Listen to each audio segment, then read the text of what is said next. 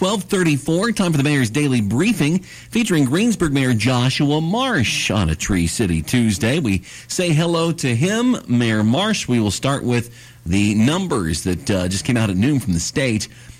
It looks like up only a net of 4 cases in that 4-county area we always watch over yesterday.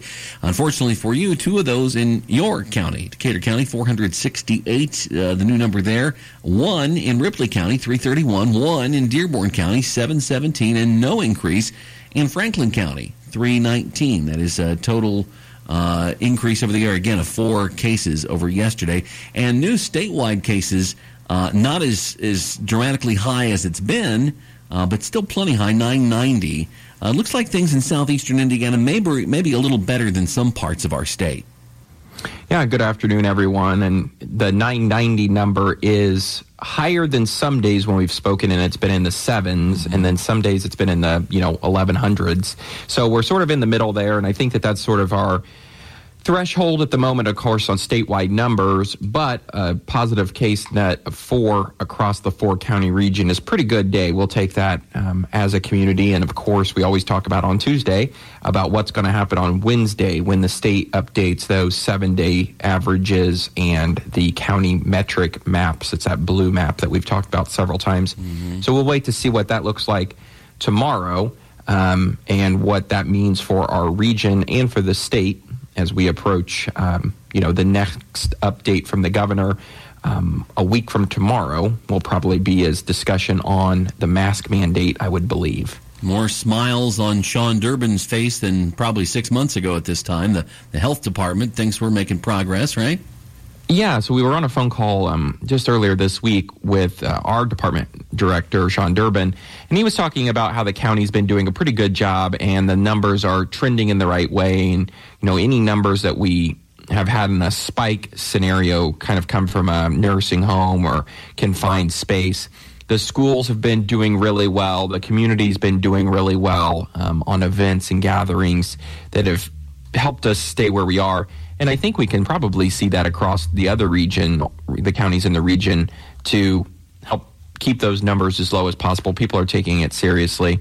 But, of course, we've got some bigger holidays and gatherings coming up. And here in Decatur County, this week is fall break. I believe Batesville's maybe is next week. Yeah. So we will see how those numbers play out post-fall break, maybe by the end of the month. And we have some schools out in the eastern part of our listening area that are doing it this week as well. So it's kind of all over the place. But hopefully those families will exercise an abundance of caution in where they go because, the disease is not normally known to be particularly awful for a younger person, but they sure can spread it. And that's what you want to be careful about.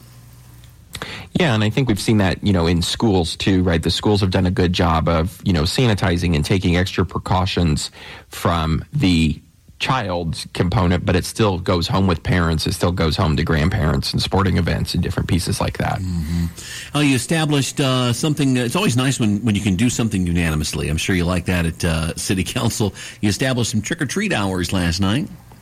Yeah, we had a kind of a short conversation. Of course, the CDC has put out their guidelines for trick-or-treating and Halloween this year, and we opted to go with the take extra precautions, be careful. If you want to participate, do all that. If you don't want to participate, make it very well known. Put a sign on the porch. Don't turn your light on. Be really obvious that you would like for people not to bother you or knock on your door.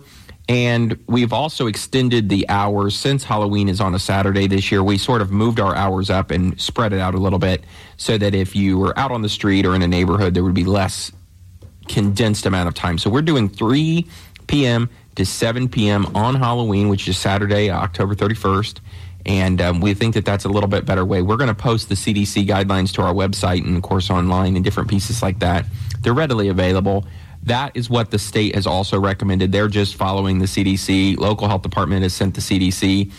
We're just encouraging everybody to continue to be aware of what we've been talking about for the last several months, including, social distancing and mask and not digging your hand through a candy bowl, but, picking a piece or having pre-made bags of things ready to go for individuals. Right. Okay. Well, early voting underway there at City Hall in the gymnasium, and that's just started today, actually, right?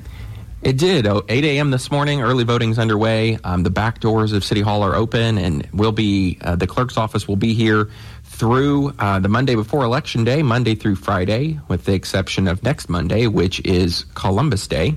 The clerk's office and early voting are closed for that. But we are glad to host it here at City Hall. They've got plenty of social distancing measures put in place, PPE, and it's safe, and it's actually been very, very popular already today. There's been quite a few people come through, so I'm sure we'll have a very large turnout for this year's election, and we always encourage everyone to get out there and vote. Columbus Day, what's the over-under on when we finally do away with that? I mean, it seems like kind of a relic, isn't it? It is a little bit, and some governments don't even take them off anymore, but it's one that we still do, and it is at least on the calendar for this year. Well, you work plenty of hours. I don't mind you getting it off. I just think it's kind of a weird thing to celebrate. You're going to be on Coffee with Kaufman later this week, and we'll look forward to that. Is that tomorrow you're doing that? It is tomorrow morning, 9:30 a.m. We'll be on there chatting about our City Council and Board of Works meetings. We did have a couple topics that were pretty heavy that came through, so we'll leave that little teaser. It involves the fire department, so be sure to join Jody and I tomorrow morning. Grab a cup of coffee. We even have a couple jokes about pumpkin spice lattes. Pre-planned comedy tomorrow morning on Coffee with Kaufman. I love it. You have a career in radio ahead if you ever decide to get one there. Well, after I get fired from here, we'll take that up. Got a job for a couple of more years at least. Here's Keith Urban, WRBI. Car door slams.